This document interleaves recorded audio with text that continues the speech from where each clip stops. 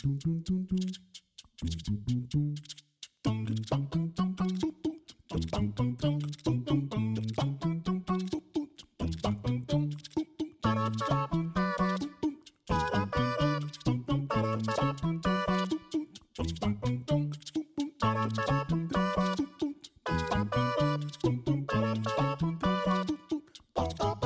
welcome back to Spellstorm Miniatures, a show about miniature war games, including War Machine and Hordes by Privateer Press.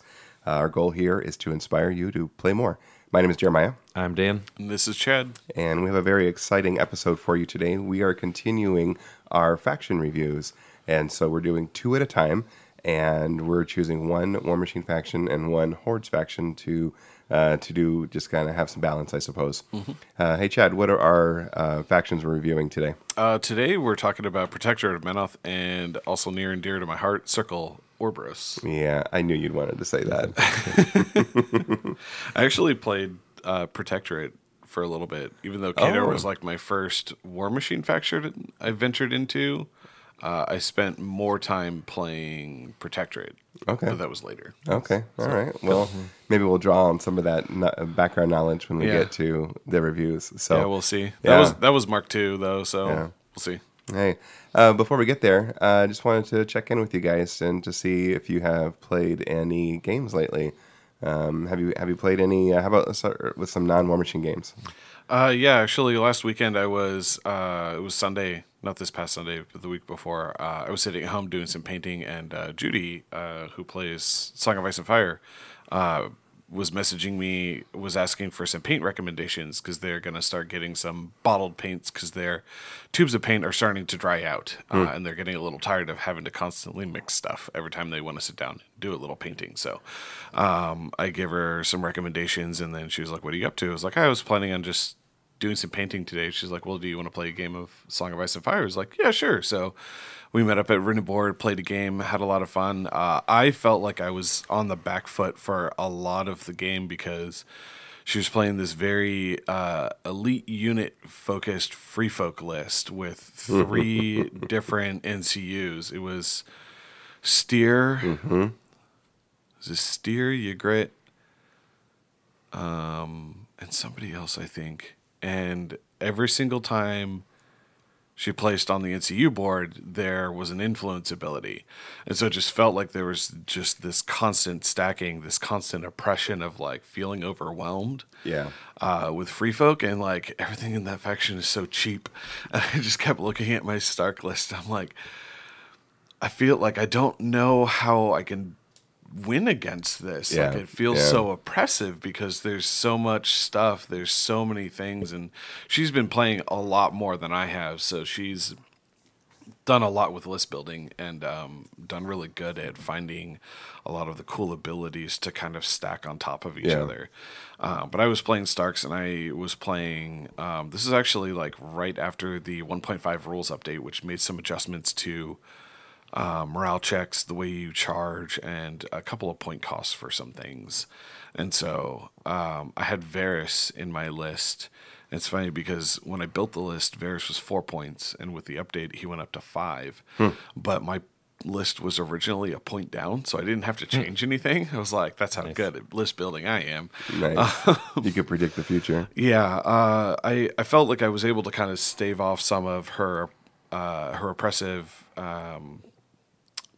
NCU places early in the game because Varys's thing is that he gets 4 order tokens, and every time an enemy places on the NCU board, you can expend a token and you roll a die. On a 3-up, you can choose to cancel either the placement effect on the board or an influence effect that they use. Oh, that's very nice. So I was able to I actually got lucky, and I rolled 3 of the 4 tokens. I successfully canceled whatever it was that she was doing.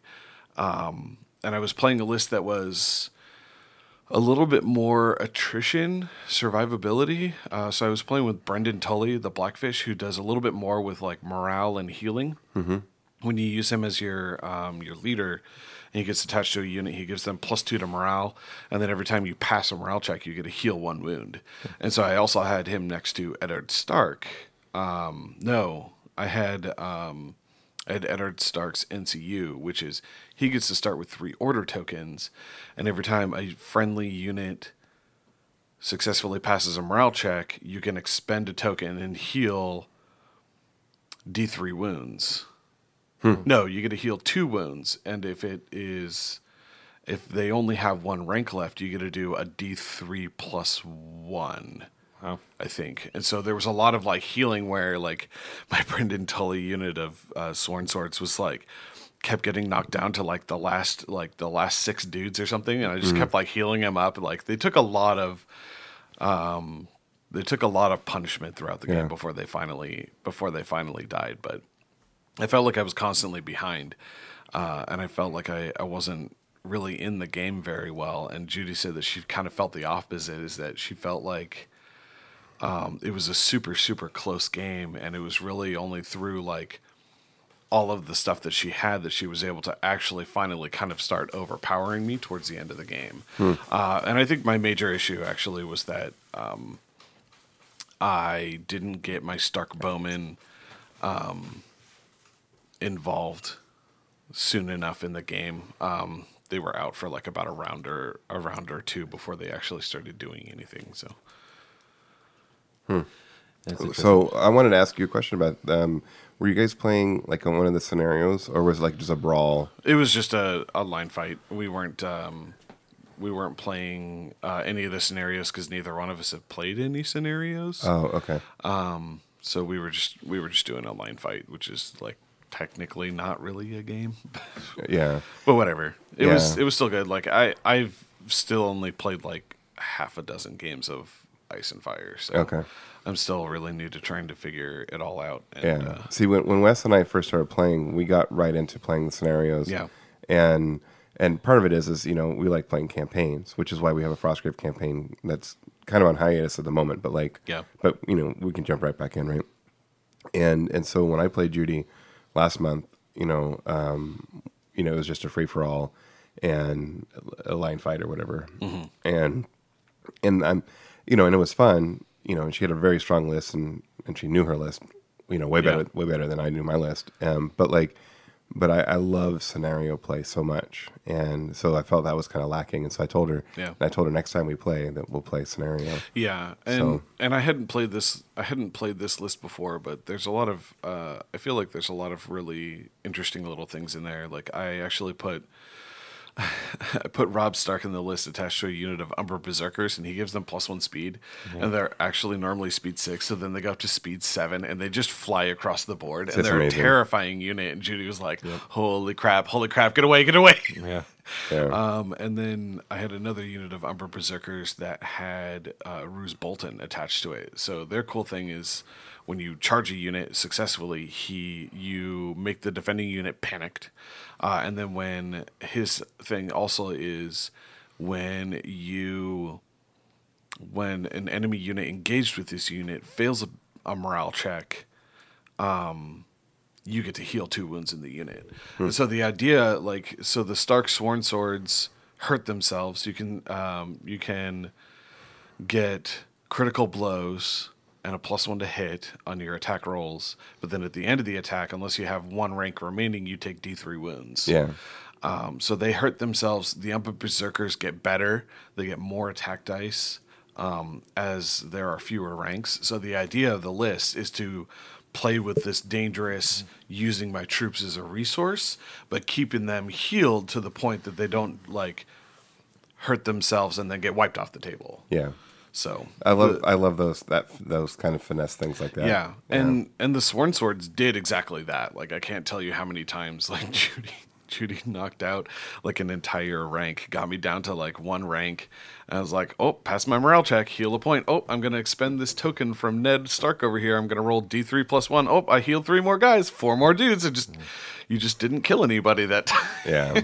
She was like, oh my gosh. It's like an insurmountable mountain to climb. Yeah. Dan, do you play Starks, or what's your... Yeah, so mine was the Starks. Is actually going to say Steer is really bad for Starks because he's like a wolf auto killer. He's so Yeah. he's so That guy good. Like sucks. the D when he influences a unit, whenever that unit makes attacks, they do D3 wounds Yeah. additional to whatever they attack.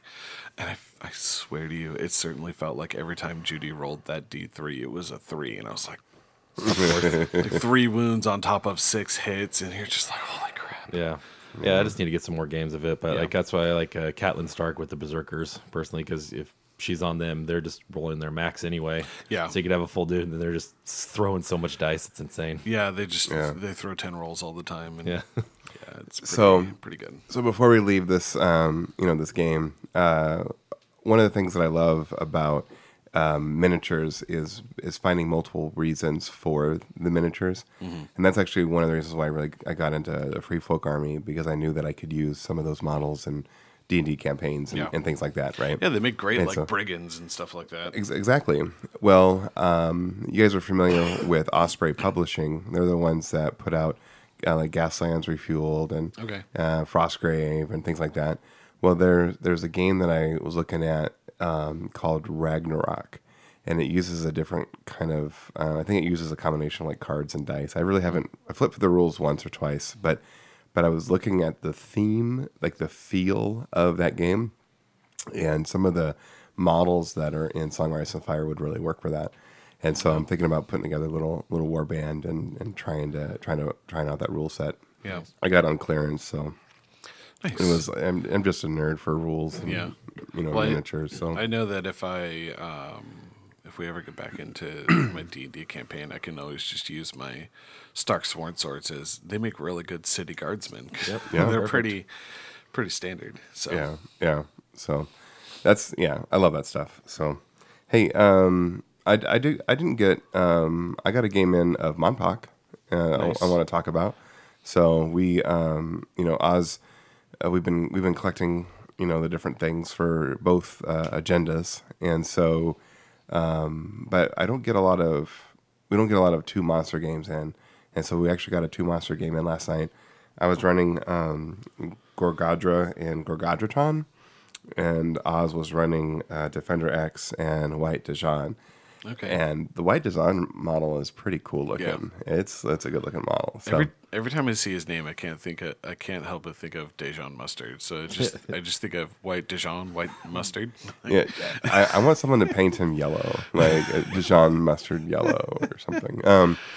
But it was awesome. We have a fair amount of buildings now too, and so when we set up the board, it looks fun and exciting. That's one of the things I And- really like about it is the 3D feel element of the city. It just looks really cool. Destroying Yeah. buildings and Yeah. everything. Yep. So, but Oz, as per usual, knows how to out-monster me.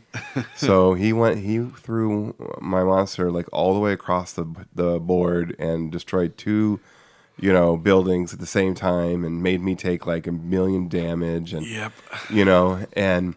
and so so it was a hard battle actually. And the one thing that I was able to do better than him though was I was able to use my units for more effectiveness. So I had one of those little chomper guys that reduce an enemy model defense. Yeah. And then I was able to combine melee a couple times to get some of his get the White Dijon down. Yeah. Some damage, and then when I think it was Gorgadratron when he goes to hyper.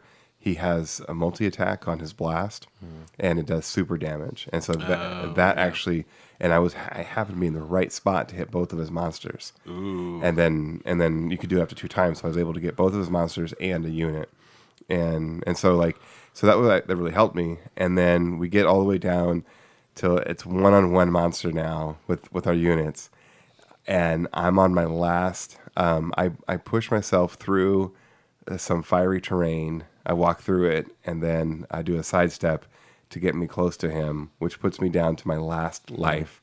And so this is the roll, and I have to make this to be able to kill his last monster. And I was able to. So Nice. So it was a Sweet well fought. vengeance. It was Well, it was my first time beating him. Yeah. Except for the one demo game where we did a single monster demo game. It's the only time I ever beat Ozzy at Monpok. Was last night. So Nice. Even then, it was by the skin of your monster. yeah, I know it was to the last. They had the last little bit, but it's fun. So we're doing good painting. He's painting a lot of those monsters and the units and stuff.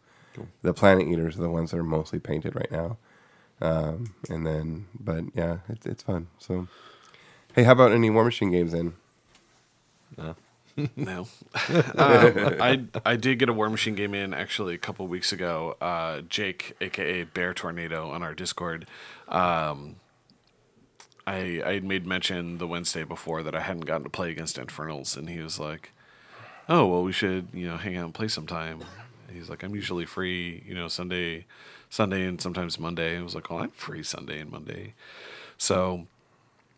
He came over to my apartment and brought some delicious cider with him, and we played a 75-point game. He played Agathon in Dark Legacy theme, and I played Morvana 2 list in Devar's Host that I had been itching to try out, and it was a pretty close game. And there were a few things that I got caught off guard by because I'm rusty. I haven't played very much War Machine in a while, and I hadn't played against Infernals before, but I was like, I was asking all the appropriate questions, but it's like the little things that you forget about, like Agathon's ability to cast a free spell if you kill something inside of his command, and then getting hit with the fact that he has eyeless sight all the time just bugs the crap out of me because Circle relies on their defense so much, and sometimes relying on stealth a lot of times. And he's Essence 9 and he has eyeless sight. He's like, "Oh, you're Def 14 blood tracker. I need a 5. Cool. I hit a 5 with the Darkfire. I take your soul." And he has a Soul Stalker in the list. And when enemy models die within 4 inches of that, it collects souls for its master. And so almost every single turn, he was actually sitting on 11, 12, or 13 essence because of all the extra souls that he got. And I was just like, holy crap, you're firing out spells like crazy. And so it was a close game. We played on scenario. He ended up assassinating Morvana. I was spread a little too far thin with some of my army, but I did get to play a Primal Archon into Infernals, which was cool because he has within its command you cannot summon anything. Mm-hmm. Oh, nice! And it was what's the scenario where there's it's the circular zone in the middle and there's a flag in the middle of that zone. Bunker, no, King of the Hill. Right. Is it? Yeah, King of the Hill. So we were playing King of the Hill. So I put on my second turn, I just ran the Primal Archon into base to base with the flag on my side of the flag. I'm like, all right, come into this zone, come and get me, because I've got counter charge if you try and get close to contest this flag. I'm just gonna charge you and punch you. Nice. And I forgot how much fun Morvana 2 was to play. I managed to 2 or 3 shot his Soul Stalker with Morvana herself. I had 2 Ravagers with a corpse token apiece. So in 2 charges and 2, maybe it was just 2 charges and 1 attack. Yeah. Killed a Tormentor from almost full to dead, in 3 attacks. Because I'm because I rolled That's pretty impressive, actually. It was dice off 3 or dice off 4, and I re-rolled I think both of the charges into better damage rolls with Morvana's Scales of Fate ability. So I'm like, oh, I'm gonna cut D3 and re-roll that, and I took I cut for 2, and I re-roll this into I re-roll it into a 14 to dice off 4, 10 points of damage. I just hacked it to pieces in a couple of hits. He's like, I hate Ravagers so much. But it was a good game. It was definitely nice to sit down and play, and it was a good relaxed game. We hung out in my apartment and just played, and Nice. it was a good game. He's a great opponent. He's a super chill dude, and Yeah. we had a really nice time. So That's cool. I enjoyed it a lot. Thank you very much, Jake, for coming over and bringing some delicious cider that we could enjoy. And See, I like Play a that. nice, relaxed game. Yeah. I like House Machine. I mean, I really do. Yeah, I don't get to do it very often. I just recently finally took my boards back home because they had been at Root and Board for a long time, and now they're back at my apartment. I need to work on getting a mat and then also some terrain so that I can just do it at home. But thankfully, Jacob had all that stuff. So Yeah. Well, I bet you our Spellstorm 10 code still works at Hidden Forest Gaming. yeah, probably. Yeah. So Just saying. yeah, there's just saying. Yeah. Yeah, well, it's the holidays. I'm milked dry from that, Oh yeah. and buying all of Riot Quest at the same time. So Yeah. Yeah. And we're doing individual pieces for now. We're Yeah. just select ones is what we're doing for that. yeah. So I still haven't got the starter. So Yeah. I'm I'm getting all of it because it's usually staying at the store, so it's available for other people to use if they want to use it, or for Yeah. me to do demos for people. yeah, which I think is awesome. Yeah, So that's a great way to get people playing and stuff. yeah, Hey, so why don't we get to our on topic here? We're doing not that we're off topic, but let's get to our topic. Maybe is what I want to say. But we're doing faction reviews, and we're doing them a little bit differently than maybe other folks would. And so we basically have 3 questions that we want to answer. We want to ask and answer. The first one is, if you were to pick up this faction, which warlock or warcaster would you want to play with first? So that's the first question. The second question would be, if what theme force looks most interesting to you in each respective faction, and then the third question is, and probably the question that gets most people into any faction is, which model would you want to paint the most? And so I just thought we would just kind of have a round table, and maybe we'll start with the Protectorate of Menoth, and we'll just do just like kind of how we did last time when we talked about Signar and Trollbloods. So any of you want to start on which warcaster you would like that you would want to start with? Dan, you want to go ahead? Sure. Yeah. Might as well. So it's kind of funny because I own a lot of Protectorate, but I haven't played any of it. Right? They just look interesting. So basically, on the Warlock, I kind of went with first. I was like, I just kind of looking at them over, and again, it's a little bit overwhelming. There's so many of them, but I was like, you know what? Let's look at the starter and just Malekith, the Burning Truth, right? Just the fire guy, burn the heathens. That seems very Protectorate-y. Yeah. to Okay, me. nice. So that one's in the Mark III battle box. Correct. Yeah. Okay. Yeah. Yeah. Right on.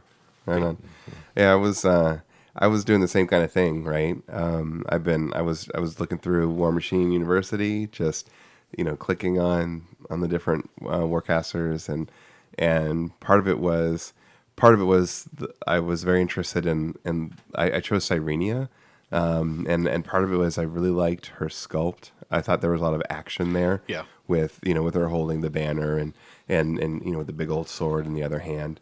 And that's really what drew me to her. So I kept looking at other warlocks, and I was like, I can't just pick this based on the sculpt. I mean, I really can, but I wanted, Totally can. but I kept getting drawn back to her, and I started looking at her over, and she has a nice kit. She has a nice, nice list of spells, but she's also a battle plan warlock or warcaster. And I don't know what it is, but I love warcasters that have battle plans. I just feel like there's little extra tools that, they could bring out every now and then. Yeah. And I really appreciate that. So It's one of those things of, I think you notice it a lot more I feel like you notice it a lot more in Hordes, but there's a lot of times where you want your warcaster or warlock to be doing stuff every single turn. Mm-hmm. The battle plans are a nice way if maybe they're not quite in a position to do something personally to get involved in the fight. The battle plans are a great way to help get your army there and still feel like you're doing something. Throw a battle plan out, maybe cycle an upkeep or something like that. Or and with Protectorate, a lot of Protectorate's casters are very kind of mid to backline because they're more about they're not the forefront leading type faction. You have the Severiuses, and even Krios 1, people kind of want to get him forward, and you have to remember, he's like a 14, 15. Those are old man stats. Those are mid to backline stats. Those are not frontline stats. And and the battle plans are a great way to feel like you're still doing something, whereas like Yeah. a lot of other casters are kind of like, I upkeep my spells and maybe toss a spell out or something, and a little more boring, which Protectorate can kind of be like that. But do you know? Oh, go ahead. Finish what you were. Oh, I was just gonna say I've never played Protectorate, Yeah. and so like I don't have that feel for it, you know. Yeah. But I love what you're saying, Yeah. Because I do want to feel like I'm involved. So, Yeah. but That go was one of the reasons why I stopped playing Protectorate after a little while. When I used to play them competitively back in Mark II, is like I just felt like my caster wasn't really doing very much because so many of them have such old man stats. You're like, I don't want to do too much because then I'll fall over dead, but I got to do something. But do you guys know how you can tell who the important people are in Protectorate? Kind of from a fluff standpoint. they have spikier bits on their shoulders. I don't know. The bigger the hat, and if you don't touch the ground, that's how you're more important. Like, look at Harbinger. Oh, the bigger The the super hat. important people have the really big hats, and they're not touching the ground. So that's how you know they're important in the church.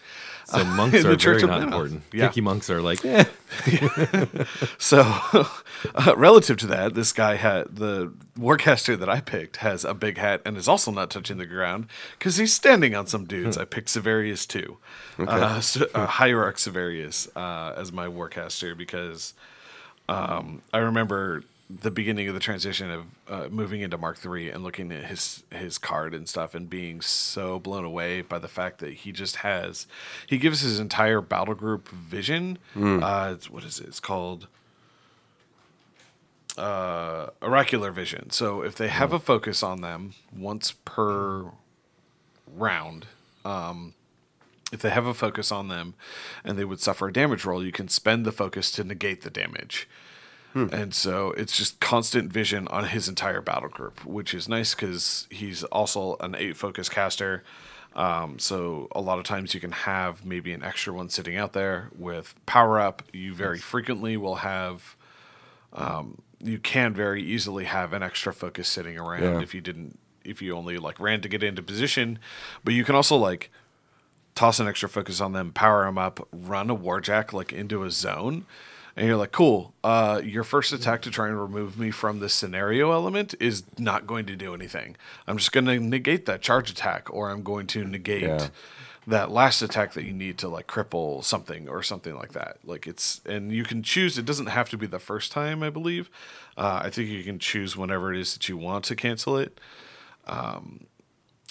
So it's a very, very powerful scenario piece. That's oracular vision. Yeah. Wow. Yeah, that's his ability. How many is that very prevalent? No. It's okay. Vision is only on a couple of models in the whole game. Sevi 1 has it as a spell. I can't remember who else has it in the game. It's not in very many places, but he gives oracular vision to his whole battle group, and then he has it himself. That's pretty cool. He also has arcane powers, so he can upkeep a spell for free. Or wait, hold on.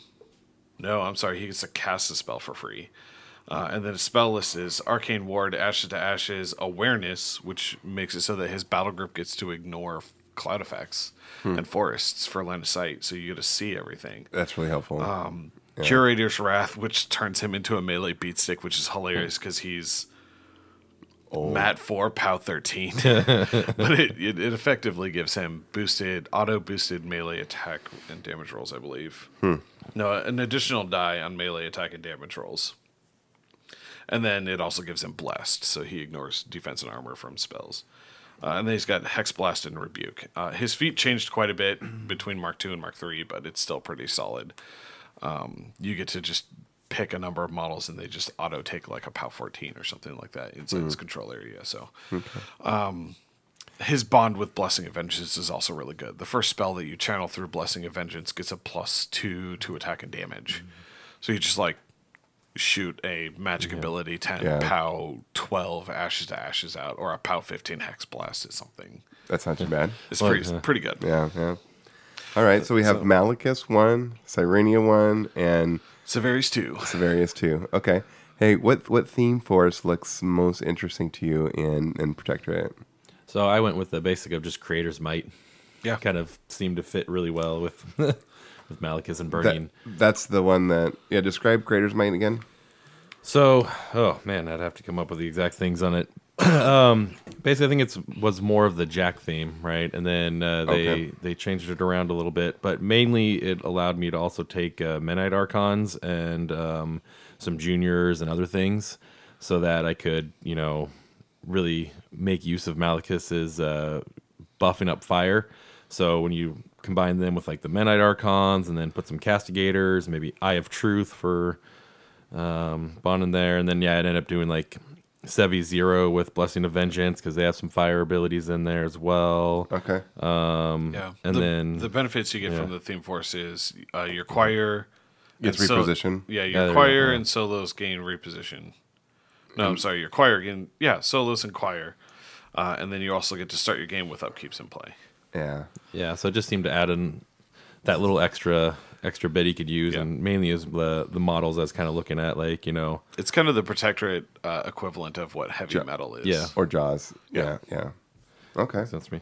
So that's why I kind of dropped him into that, just so I can Do get you like more the fire pointy craziness. shoulder pads and the angular jacks of? I mean, They kind of have a cool little look to them, I think. I mean, that's probably why I picked up some of them, because they're kind of neat. And again, if you want dual use models, Protectorate D&D, I mean, pretty much that's also true. right in. Yeah. Okay. All right. I chose Faithful Masses. Okay. Mostly because I wanted a theme where I can field Kicky Monks. And because I like Kicky Monks. Because this model's are super sweet. Yeah. Right. But also, I like Dude Spam, and Faithful Masses is that. It's just funny because you play Scorn and Legion. I know, but okay. That's very true. But in every other, like, Yeah, I know. know- Free Folk and Nurgle are both very yeah, infantry focused. and my Skaven army Yeah. and my Imperial Guard army, Those are and when I played definitely Khador, swarm I armies. love the Winter's Guard, Yeah. So in general, I like the Dude Spam stuff. So I was like, so if I were to play, that's where I would go, and be able to field Kicky Monks at full FA. Nice. Yeah. Well, I also chose Faithful Masses because you get to play for two different reasons. One of them is you get to play one of the sweetest Protectorate units, which is Iterant Skirmishers, like one of the best shooting units in the game. Yeah. But then you also get to play with the Menite Archons, and the whole kind of idea of Faithful Masses is like, you hurt my dudes get mad, and then we hit you harder. And so that was kind of like what I built my list around. I don't know if either of you guys. I didn't build a list. I just answered the questions. Yeah. Yeah, I mean, like I said, I built a rough one of just throwing pretty much a bunch of fire and the pillow-fisted castigators, as people call them. But again, when you're working with like Sevi Zero and Malicus and everything else, you can start getting them up a little bit better. And Especially with choir, you still get that +2. exactly, damage I'd and put help like get 2 them min there. choirs in there, and so. Yeah, they seem to actually get pretty good. And then Eye of Truth was really expensive, 20-point jack. It's like, ugh. Yeah. But he added some It's a really good jack. well, yeah. I mean, he can channel the spell, spend a focus to ignore a damage, 5-inch bless bubble. Like, I mean, Yeah. Yeah. a lot of utility to it. Well, I did make a Faithful Masses list, and I called it Big Hat. Oh wait. Reminds me of Bayou. Right, the Malifaux. value, Yeah, the Big Hat by you boys. That's a keyword, yeah. It's so good. It's Hierarch Severius, a Hierophant, Blessing of Vengeance, Sanctifier Indictor, the Hand of Silence, to collect souls and then pass them out to the Warjacks, so that you can keep the Oracular Vision available. Oh, nice, yeah. 2 Menite Archons, 2 Vassal Mechanics, I think a max unit acquire, and then 2 max units of Skirmishers plus the UA.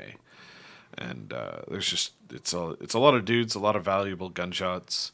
Sevi's got Ashes to Ashes that he can throw out. You can technically throw out 2 a turn if you wanted to, and still upkeep some spells. Actually, you can throw out more than that because he can cast a spell for free. Yeah. And then with the theme benefit, your jacks get mad when your dudes die, so it helps make those jacks a little better. And then the Hand of Silence will collect souls of the dudes that die, and then he can give that to the jacks. So like you can activate jacks, and then you can give them the focus afterwards, and then they have a focus for Oracular Vision. And And then the Sanctifier actually also collects souls, so you can put them on opposite sides of the board from each other, the Hand of Silence and the Sanctifier, and collect souls from different units to kind of keep things going. That way Sevi is free to sling a bunch of spells out and stay alive, because I think he's only like a 14-16 or a 14-15 or something, because he's an old man. Yeah. But All right. yeah, and then the Menite Archons get mad when stuff dies near them, and they're powerhouses anyway. So Right. Yeah. Yeah. They're single-handedly crazy. they're pretty good combat. So they're pretty good. So we have Circle is the other one, right? Oh, we got to go. What model would we want to paint? Right? Oh, Yeah, that's right. Yeah. Yeah, jumping the gun. I know you're eager. You're like all circle. Show me the circle. I'm gonna stick a little bit in theme of like I like the big guys are the ones I'd probably want to paint. Like so, like the Revelator, or painting off like a Revelator would be interesting. Again, going with the fire theme. Maybe we could kind of have some fun with that and steal some flames out or something like that. You know, be really interesting. Yeah. I'm definitely going actually for the Shrine of the Lawgiver. I almost thought that one too because you could do some fun stuff with that.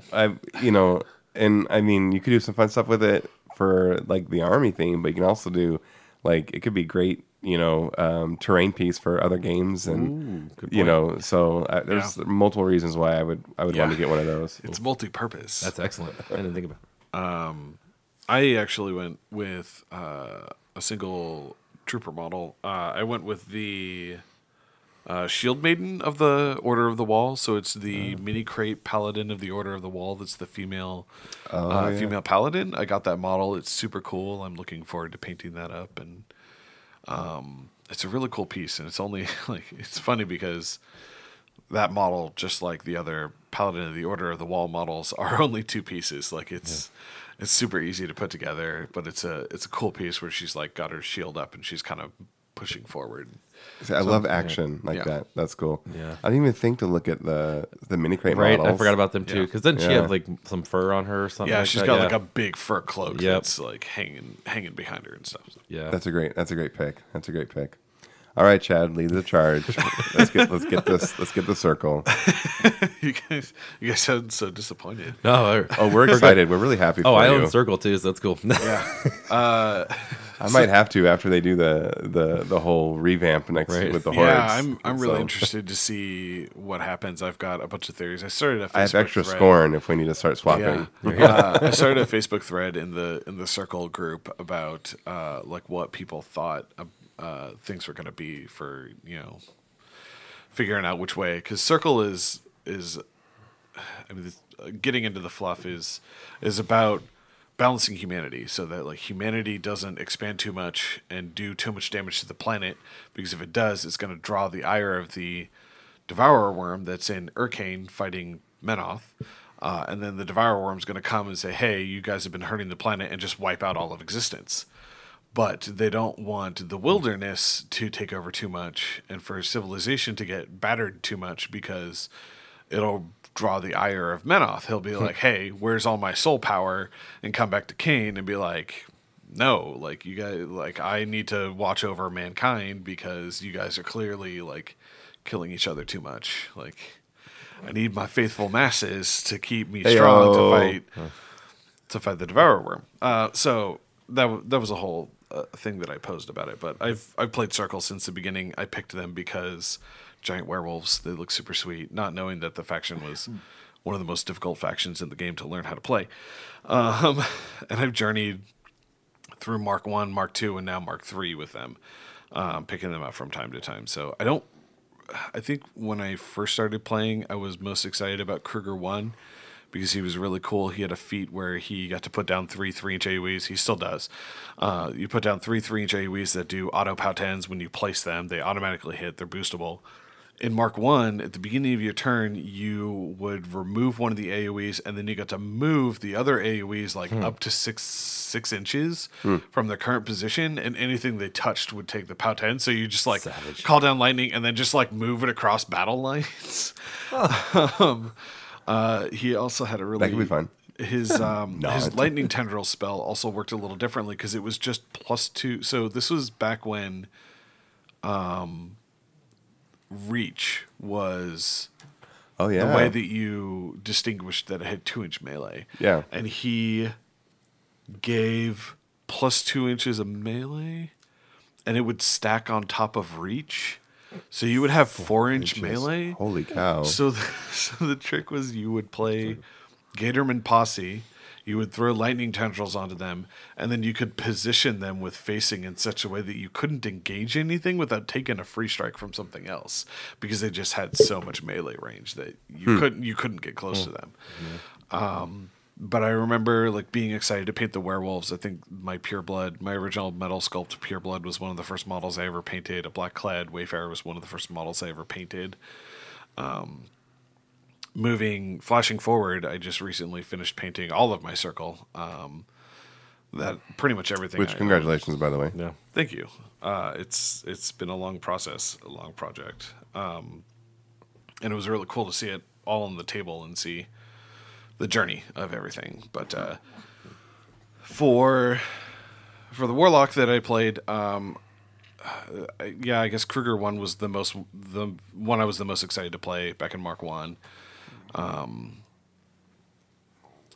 Theme forces didn't exist back then. Yeah. I've been recently trying to figure out a way to build a Secret Masters list, and I built a Secret Masters list that I'll talk about a little bit later that has Tanith in it. So Tanith is the one that I picked. She's the Battlebox caster for MK3, and she's got some interesting tools and stuff, and she's like just barely below the line of being like a super good warlock, and I think the only thing hindering her is just the fact that she's a Battlebox caster. So she's supposed to be balanced against the other Battlebox casters and not be extremely overpowered, unlike Denny 1 and the Mark 1 boxes. Like, all of the Mark 1 warcasters were brutal because you had Denny 1 that has her feat of -3 to everything plus crippling grasp. Yeah. You have Sorcerer that freezes everything. Heyo. Striker is the only one that's underwhelming, but he gives +5 armor, but he's got a 5-inch AoE knockdown spell. Right. And then you have Krios 1 that's just like everything's knocked down. That's my feat. You all fall over. But yeah, so I picked Tanith in Secret Masters, and I'll talk about the list I built a little bit later. So Okay. let you guys talk. Yeah. No, it's all good. So I ended up going with Kruger too, Kruger the Stormlord. Just because he's kind of cool, and I've been touched in bad places. Well, specifically Madrak has been touched very badly by Kruger. So I guess there's a little bit of that, but also again, kind of back to the Signar roots of just like lightning and Oh yeah. controlling the storm. So I like that. Okay. Well, I was really lame, and I went based on sculpt again, and There's nothing wrong with Yeah. that. There's so there's this long running joke in Mark II about like the better your sculpt was for a circle warlock, the worse your rules were. well, perfect. Then I probably have the worst one ever. No. If I were to play Circle, the warlock I would start with first would be Baldur 2. Yeah. Because of his big old sword. Oh, my goodness. I just want to cut things down with that. Yep. And trees just... Yeah. Yeah. He's pretty decent. I actually modded mine so that he has some arrows protruding out of his torso. The whole thing with him is he encounters Lilith in one of the books. I can't remember which one, and he gets shot down Boromir style by Lilith. Like, he gets pincushioned full of arrows, and she leaves him to die, and he's assumed that he's dead. And Megalith actually like steps over him and starts. So Megalith is his character war beast.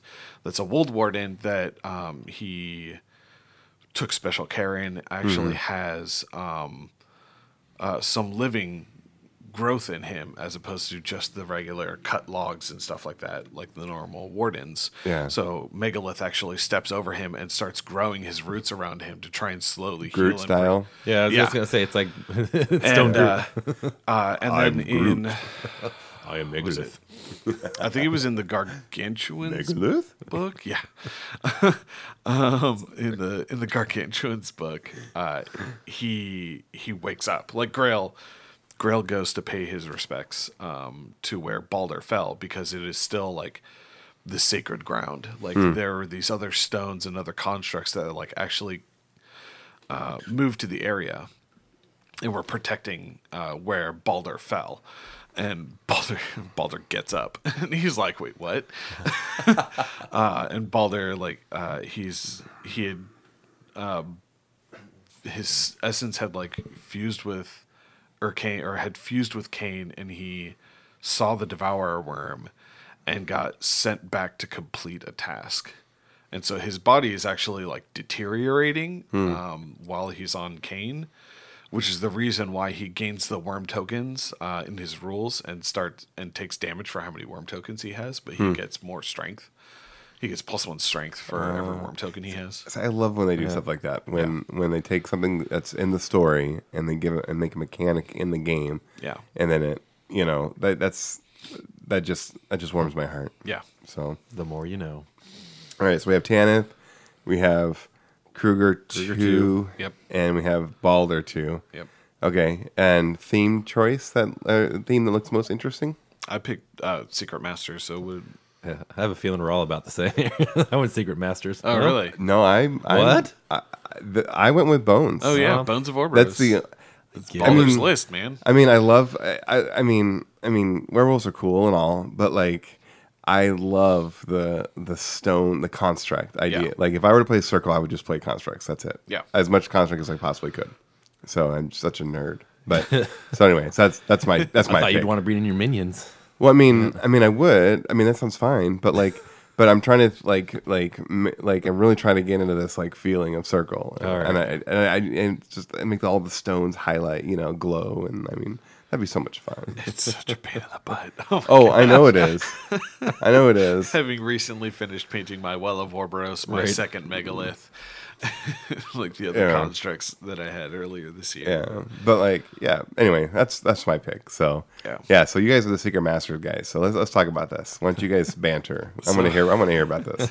Well, so the Tanith list that I made, I've been playing around with it, and actually last week the December dynamic update went out, and they added the Minions battle engines available into this list, which weren't available before. So, Well, what does Secret Masters give you? yeah, so Secret Masters allows you to take any number of minions, solos, or units, as opposed to just a single one, and then it gives all of your black clad models sack pawn for minions, troopers. So most of the warlocks in Circle, with the exception of a handful, are black clad. So almost everything could play in this theme force. The exceptions are Wormwood and the 2 Chromax, and Grail. Grail is a Wolfsworn. He can't play in this one, which is, his story is funny. His story is actually kind of boring. Funny, not funny. It's kind of funny because it's kind of funny because it's boring, because he was raised to be a Wolfsworn. He was going to be a Wolves of Orboros because it was like family tradition. And then like in the middle of training, he goes through the Wilding, which is the way that Circle Druids or Blackclads gain their magical ability. They start communing with animals, realize that they can control elements, and they're like, "Oh no, you're a druid now. You can't. You're kicked out of Wolfsworn school, and you're going to Blackclad school." He's like, "But I don't want to go to druid school. That's dumb." So it's kind of funny, but also kind of like lame at the same time. Yeah. Oh man. So It's like a teenager. yeah. I don't want to go to school. So the Secret Masters, I built this list after we saw the spoiled rules for Scythe, which is a Riot Quest model that will have minions work for Circle, and her rules are bonkers. So I built this list with her in mind. So it's Tanith the Feral Song, a Druid Wilder, a Gorax, a Pureblood, a Stalker, the Well of Orboros, 3 Gallus Groves, Hutchuck, a Blackclad Wayfarer, the Wolf with No Name, because I love that dude, and he's Partisan Circle, so he becomes friendly faction when he's played in a list. Nice. Scythe, a unit of Shifting Stones, a unit of Druids plus UA, get him in Boker and Bogtrog Shamblers, and then a full unit of Croak Raiders. So Tanith has Affliction, which gives a enemy unit -2 defense, and if you fail to break armor, you do an auto point. So it's an offensive debuff, so it helps the accuracy of like all of the minion stuff in there. Yeah. The tough part with Secret Masters is that pretty much any friendly buff is friendly faction, and the theme force doesn't make the minions friendly faction like it does in the Scorn theme. And so you want to play somebody that can buff your dudes, but you also want to play a bunch of minions. So it's this tough balance. And that's why Tanith fits right in there. I feel like Tanith fits in there better than just about any other Circle Warlock. I think the only other one that really fits into it better is Kruger 2, partially because he doesn't have any upkeeps. He's just good. He has a good way to keep his troops alive with his his Windstorm spell. It used to be called Stormwall, and I keep wanting to call it Stormwall, but it's not Stormwall anymore. And TK. I Helps. love Yep. TK. Yeah, which is probably the reason why you picked. Yeah, we'll get into mine. Yeah, so that was There's a lot of complexities going on my list. I could talk for. No, did you put in? No, wait, hold on. You can put in the minion battle engine. I can. No. Did you put one in your list? I did not. You did not. Okay. There was another list. Like after they announced that change, my immediate instinct was to make a list with Kruger 2 because and a Sacrovault because it has telemetry. Ooh, yes. It's like Magic 9 TKs. Yes, please. Love telemetry. And like Magic 8 Druids of Orboros would be pretty sweet too. So I haven't built that list because when the update went live and the app updated, I went to try and build it, and the battle engines, there was like a minor bug where the battle engines weren't showing up in your list of stuff that you could select for friendlies. Oh, okay. So I couldn't build the list, but I was at work, so I was like, I'll come back to this later. And then I haven't rebuilt the list, but Nice. I don't know how good it's going to be. It's definitely going to be cute and funny, but That's fun Yeah. though. I mean, Yeah. that's fun, right? yeah. Gotta try it out. So- Innovate. Yeah, so like I said, Kruger 2 and Secret Masters for me as well. And like you kind of touched upon some of it was, mainly Kruger has like the TK, Gallows, Rebuke, Windstorm, good threat range. Feat just pushes people around, right? Yeah. So I went with Kruger 2, then Druid Wilder, because again, that's attachment to have. Storm Raptor, 2 Wold Wardens, 2 Wold Watchers, 2 Blackclad Stone Shapers, Bogtrog Misspeaker, the 3 free Gallows Groves, Bogtrog Shamblers, because multiple reasons, and then 2 units of Shifting Stones with the Stonekeeper. Mainly just because in some of like Trolls and like really even Signar, I can't necessarily get this control-y.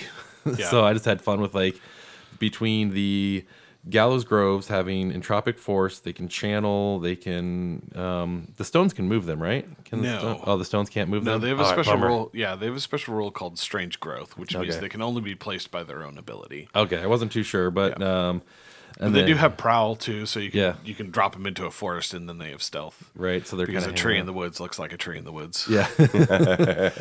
So they were kind of cool, Then the stones and the stones obviously for moving around, the healing, fury management, Yeah. Wilder for fury management, and also healing the Storm Raptor who gets some nice Okay. stuff from them, right? I missed you had a Storm Raptor yeah. in the list, and I just heard all the constructs. I was like, why do you have a Wilder in that Yeah, list? yeah. I would honestly, I would swap a Wilder for a Blackclad instead. Okay. See, I don't know these things. Yeah. There you go. Because so the Wilder used to be different, and the way that it works now is it just removes 1 fury from any living war beast around it. Okay. So it only knocks 1 off, but she upkeeps a spell. But Kruger 2 doesn't have any upkeeps except for Rebuke. But Yeah, then you don't have to worry about that one so much. Yeah. And then you got the stones for healing and Yeah. stuff. So, and then obviously, the Shambler and all the Shamblers, you can sack pawn them, right? Mm-hmm. So that's the fun part there. And then when I was looking at the Wold Watcher could pretty much kill a Shambler and then like pop a forest, right? So you can almost make your own little forest nice. wall for a turn if you need to. That's like, hey, I need Yeah. some extra force for cover. Pop, pop. Yeah, they have fertilizer on their fists and their gun. So when That's, you Yeah. that's when you some serious control-y stuff jump going on something, there. Right. Yeah. So yeah, all of a sudden I kill my own shamblers and I'm just like, meh, whatever, gives me a little Yeah. bit of protection for some time there. And then yeah, again, just with the Storm Raptor between its flying high, right, and then Windstorm, they'll stack, right? yeah. Yeah. So It's two then different abilities. I'm just kind of like, all right, you have what, like a -8 to attack me. Have fun. Oh, wow. So Yeah. go ahead and hit my Colossal with ranged weapons. Yeah. You're probably gonna have to be like 4 inches away for most people, right? Yeah. So, and not to just, I've been touched badly by the Storm Raptor too. Yeah, but So- yeah. See, I have a hard time putting the Storm Raptor into a list. Honestly, I have a hard time putting any Gargantuan or Colossal into a list just because that many points stuck Yeah. in one place. It is, and I kind of looked at that a little differently, but I was It again, is- not really knowing Circle Yeah. or kind of how to get around some Yeah. stuff. I Yeah, just thought it is a it's- very effective list. Yeah. It is a very effective piece, and having it with Kruger too, and upping his electrical gun. exactly. That's just it. Is you can kind of make them stronger, and then it has the auto hitting and far reaching. So Yeah. Anyway, that's the fun little Circle list I put together. I like that. I like that. So I feel like next time we do these faction reviews, maybe I should make lists. Yeah. I haven't because I've just been answering the questions. I really haven't really built a list to play them in, Yeah. but maybe I should. So because I kind of like what you guys are doing here. It's a good exercise. So Well, and What- Bones of Ouroboros is pretty interesting too. There's really a couple of casters that works really, really well in that theme. Because Yeah. Balder has elemental mastery, so all of your constructs get to run. They get to charge, slam, trample for free. see, I love that. They don't get a run for free, but that's fine. Yeah. And then he can also heal them. So that's one of the big things with Circle is that normally Warlocks can heal a War Beast in their battle group 1 Fury for 1 point, unless you're a Construct. Constructs Right. can't be healed unless you have a special rule. So the 2 Balders are the only ones that can actually heal them normally, like it's a regular War Beast, because they have a special rule that says that they can. They can also do it to living War Beasts. It's just that they get to do it to Constructs. And then Bradigus has repair. Okay. So Bradigus can actually repair constructs. So those are the only 3 warlocks in all of Circle that can actually heal their own constructs. Otherwise, you have to use shifting stones to remove damage from them. Okay. But the Bones of Ouroboros list lets you heal off of your constructs anyway. So Yeah. it's super good, especially if something gets knocked out. You're like, oh, I'm just gonna heal that spirit up, and now my Woldweird's gonna shoot you to death. So. Well, hey, before we leave this, what model are you most interested in painting? I kind of went with, again, going to the big. Either I was a little bit torn between the Storm Raptor because you could just have some fun with it, but I've kind of looking at the Well actually, and again, just maybe being able to put some touches and effects and all the water effects and everything else going on with it, and Yeah. And you're good with water effects. yeah, well, thanks. I don't know because I've painted everything now. Yeah, I know. I don't It's know hard- what I was most. Which one would excited you to- want to repaint? Oh, good way to phrase that. Yeah. That's tough because most of the thing. So actually, I guess Morvana 2 is one of the only warlocks. So I recently painted a second Chromac 1 so that it fit my color scheme for my Tharn. Because when I originally painted it, I didn't have a scheme in mind. I had bought a second Kruger 2 so that I could paint it in my actual color scheme, as opposed to the other one. Morvana 2 is the only one that I haven't that doesn't fit with everything else. Everything else has been painted in my color scheme, but my Morvana 2 was painted by somebody else that used to be in our community that's not part of it anymore. And I wanted him to paint it because he was a very talented painter, and I wanted the model to do justice because Yeah. Morvana 2, Kruger 2, and Grail are probably my 3 favorite warlocks in all of Circle. Yeah, so you want them to look Grail, good. Grail because I love the Dark Horse. Grail. He's really interesting. Morvana 2 is really good, and I played her a lot in Mark 2. And Kruger 2 has just been one of the strongest warlocks in Circle for the longest time, pretty much since he came out. He's been so good. So, I mean, it'd be fun to actually go back and paint Morvana 2 myself. She's a really cool piece, riding side saddle on the goat. An interesting model, so it'd be fun to do. The Well of Orboros was, for how simple that model is, there's so many little details all over Yeah. that thing. Yeah. Every time you look at it, you're like, oh, there's vines there and leaves there that I didn't notice before. And Yeah, there's a lot going on there. there's a lot going on. Which I'm really glad because I feel like there's not a lot of action. Yeah. So to have all this stuff makes it good. Yeah. Well, Yeah. the other thing too is it got scaled down for production reasons, so it's actually really small compared to some of the other Bahi models that have been released. Yeah. But it was also only $60, so Yeah. it's not that bad compared when most of them are usually like More. 80 Yeah. You didn't want a $170 hooch hauler. Yeah. Dan, you sound kind of bitter about that. Most expensive Bahi, and I still haven't put it together. I thought it was like 130. Oh, was it? No, it was. I don't know. It was up there. I thought it was like 100. It was up there. I thought 8 and Scar 3 were pretty close to the same. Yeah. Yeah. So I could be wrong. Yeah. So I was torn between either the Well or the Storm Raptor, but the Storm Raptor has like always been on my mind for a very long time. Yeah. And so if I were to get one to paint, that's the one I would get to paint. So It's such a beautiful model. The only drawback is its wings are so huge that it's such a wonky model. yeah, it's like how my Archangel is. It's about as bad as an yeah. Archangel. Yeah. So hey, speaking of painting and whatnot, why don't we transition to our hobby desk? And what are you building? What are you painting? Currently, I'm not painting anything because I need to prime stuff. I so need to prime. But it's putting together, like I said, the Night Haunt quick star The easy build. easy build with paint set. Nice. I did a video on that. Hopefully, I'll have that this week. And then Nice. Marvel Crisis Protocol. Again, putting something together on that. I'm still working on my Dr. Octopus. I've been playing around with him a little bit back and forth and really finding a good reuse for old hero clicks. Yeah. I was digging through my box and I found a few more nifty little pieces like Batman standing like a gargoyle, almost like a chimney with like a gargoyle Yeah. on it on the edge, if you know Okay. that one. So I'm thinking I'm going to chop him off. I can reuse that. Like there's Nice. all sorts of good little bits in there. Yeah. But anyways, I'm just in assembly mode pretty much right now until the weather turns a little. Nice. Yeah. I had my birthday recently, and so I got some convergent stuff. So now I need another army, I guess. But so that's on my hobby desk. Pretty excited about that because there's some stuff coming out for that. That looks very interesting to me. Yeah. Yes. And I'm trying to get my Anglo-Saxons assembled. I'm slow progress on that. So it's just a really busy season, and being sick recently just kind of swamped me for all my hobby stuff. But yeah, and there's something else I was working on recently. I just can't remember what it was, and it wasn't a converting. It was more of just a modifying, and I just can't remember what it is. So you have to forgive me. So might have been a Malifaux model. So Like I said, I recently finished painting.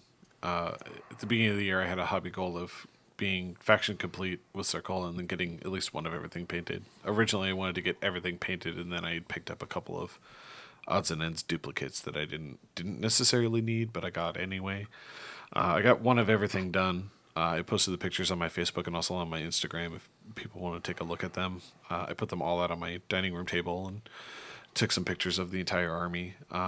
So that's done. I have a couple odds and ends things to finish up with that, but then I'm starting to get a piled up backlog of Riot Quest stuff. I've got 3 models, plus I got the Grindiverse gear stuff that's getting primed right now, and then I've also got Flugwug and Weird Wendell to get primed, as well as the spawn gates and the treasure chests.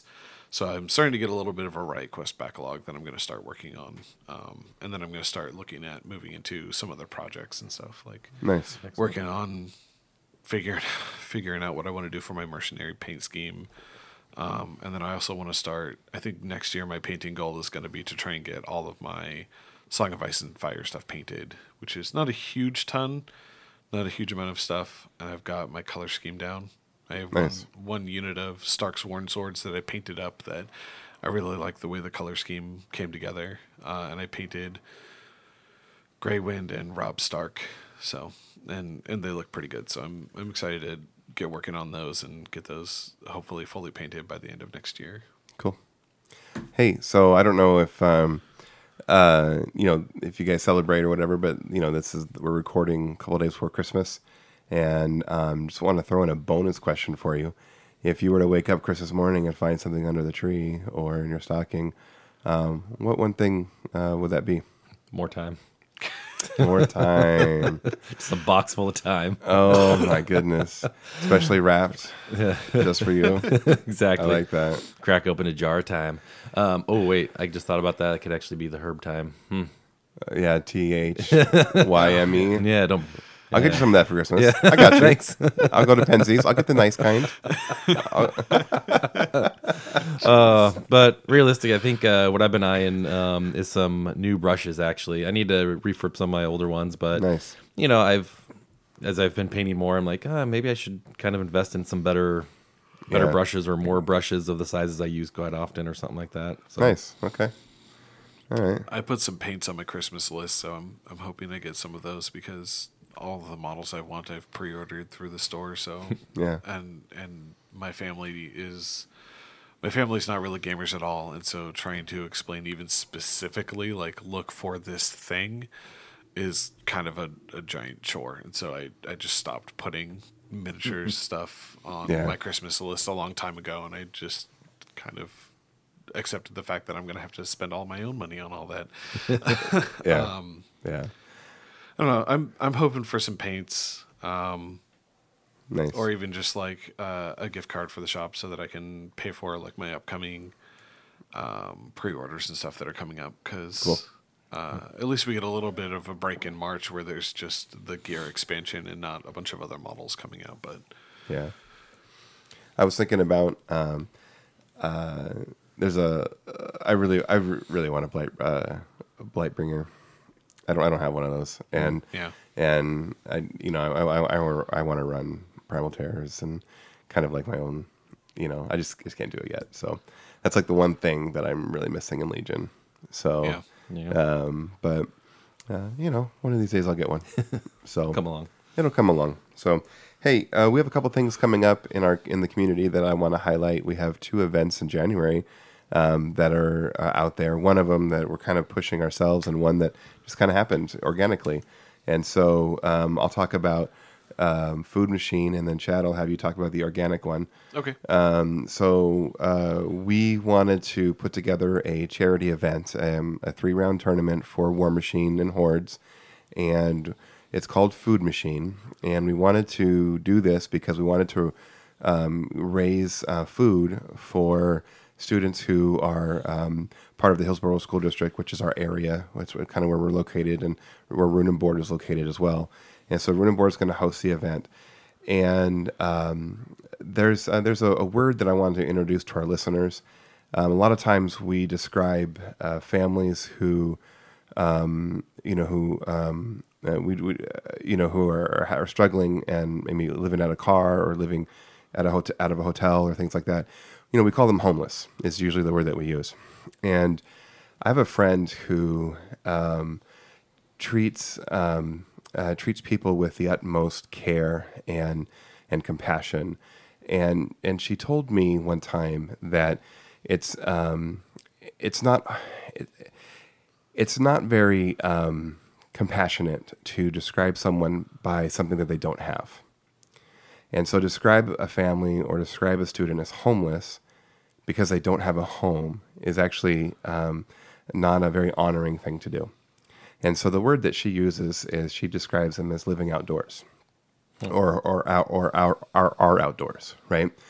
And I really like that because there's any number of reasons why a family might be without a home, and you can't. And so to take away something from them that they are already missing, that's not very honoring.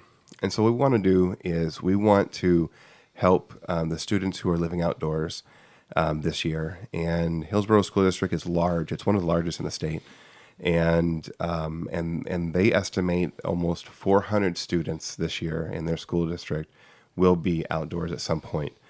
And so we have a relationship with some other community partners. And so we're going to take all the food donations, and it's going to go directly to the students.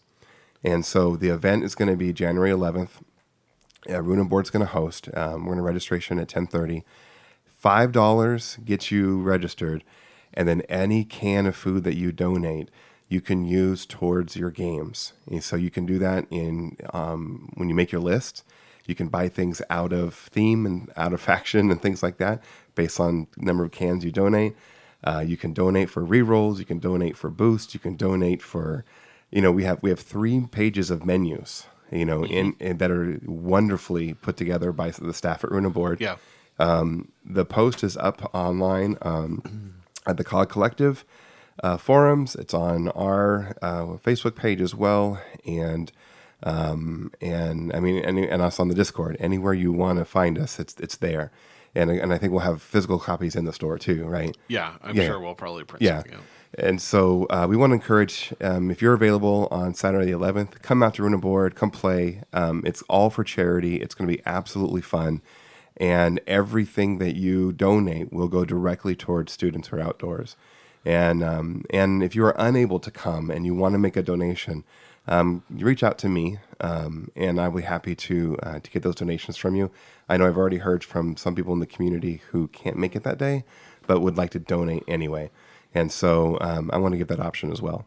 So January 11th is the day, and tell all your friends. So, yeah, and that's a Saturday. Yeah. Okay. So. And then Chad, tell us about this other event that's kind of happened organically. Yeah.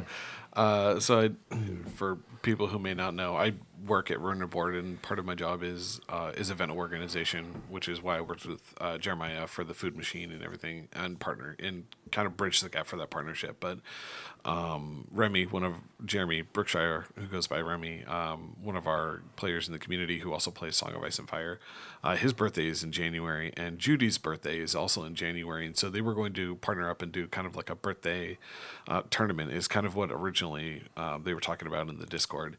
And they were talking about possibly doing it at Roon & Board, and Remy was like, well, I just need to talk to Nick about it. I'm like, I'm already in here. I'm just going to talk to you about this and get it organized and figure it out. So I was chatting with him a little bit in the Discord about it, and decided to do kind of an open play instead of a tournament, since a lot of us are still not used to the tournament game of Song of Ice and Fire. Playing with scenarios, but then also like figuring out how to organize an entire tournament. And we want it to be kind of more of a hangout, play games, and celebrate like a joint birthday thing. So January 19th, the weekend after the food machine, we're going to be doing...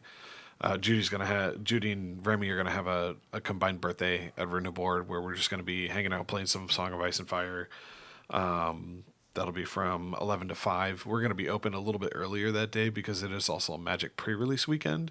So we'll be open a little earlier anyway, but there will be enough space because Sunday is usually pretty slow for our pre-release events anyway. So we'll have plenty of space over on the expanded side of the store to be able to set up, play some board games and stuff like that. Or play, set up some boards, play some games is what I meant to say.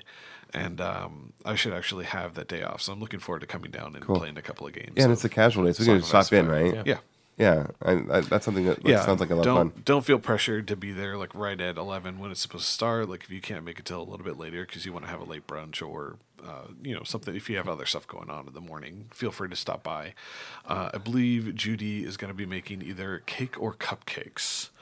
So she's a phenomenal baker. And so I'm looking forward to that. Yeah. So yeah.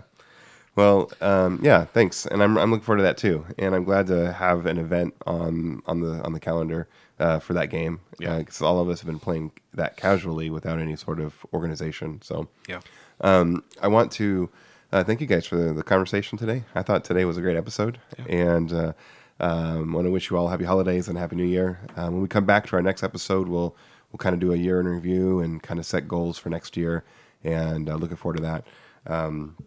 If you like what we do, just drop us a line. Let us know. You can get on board. We have a Facebook page, and we have a Facebook painting group if you want to join there. We have a Discord server if you want to get on the conversation there. A lot happens there, honestly, on the Discord server. Yeah. But another way that you can help us is just by telling your friends, and you can leave us positive reviews wherever you listen to your podcasts. So until next time, have a good one.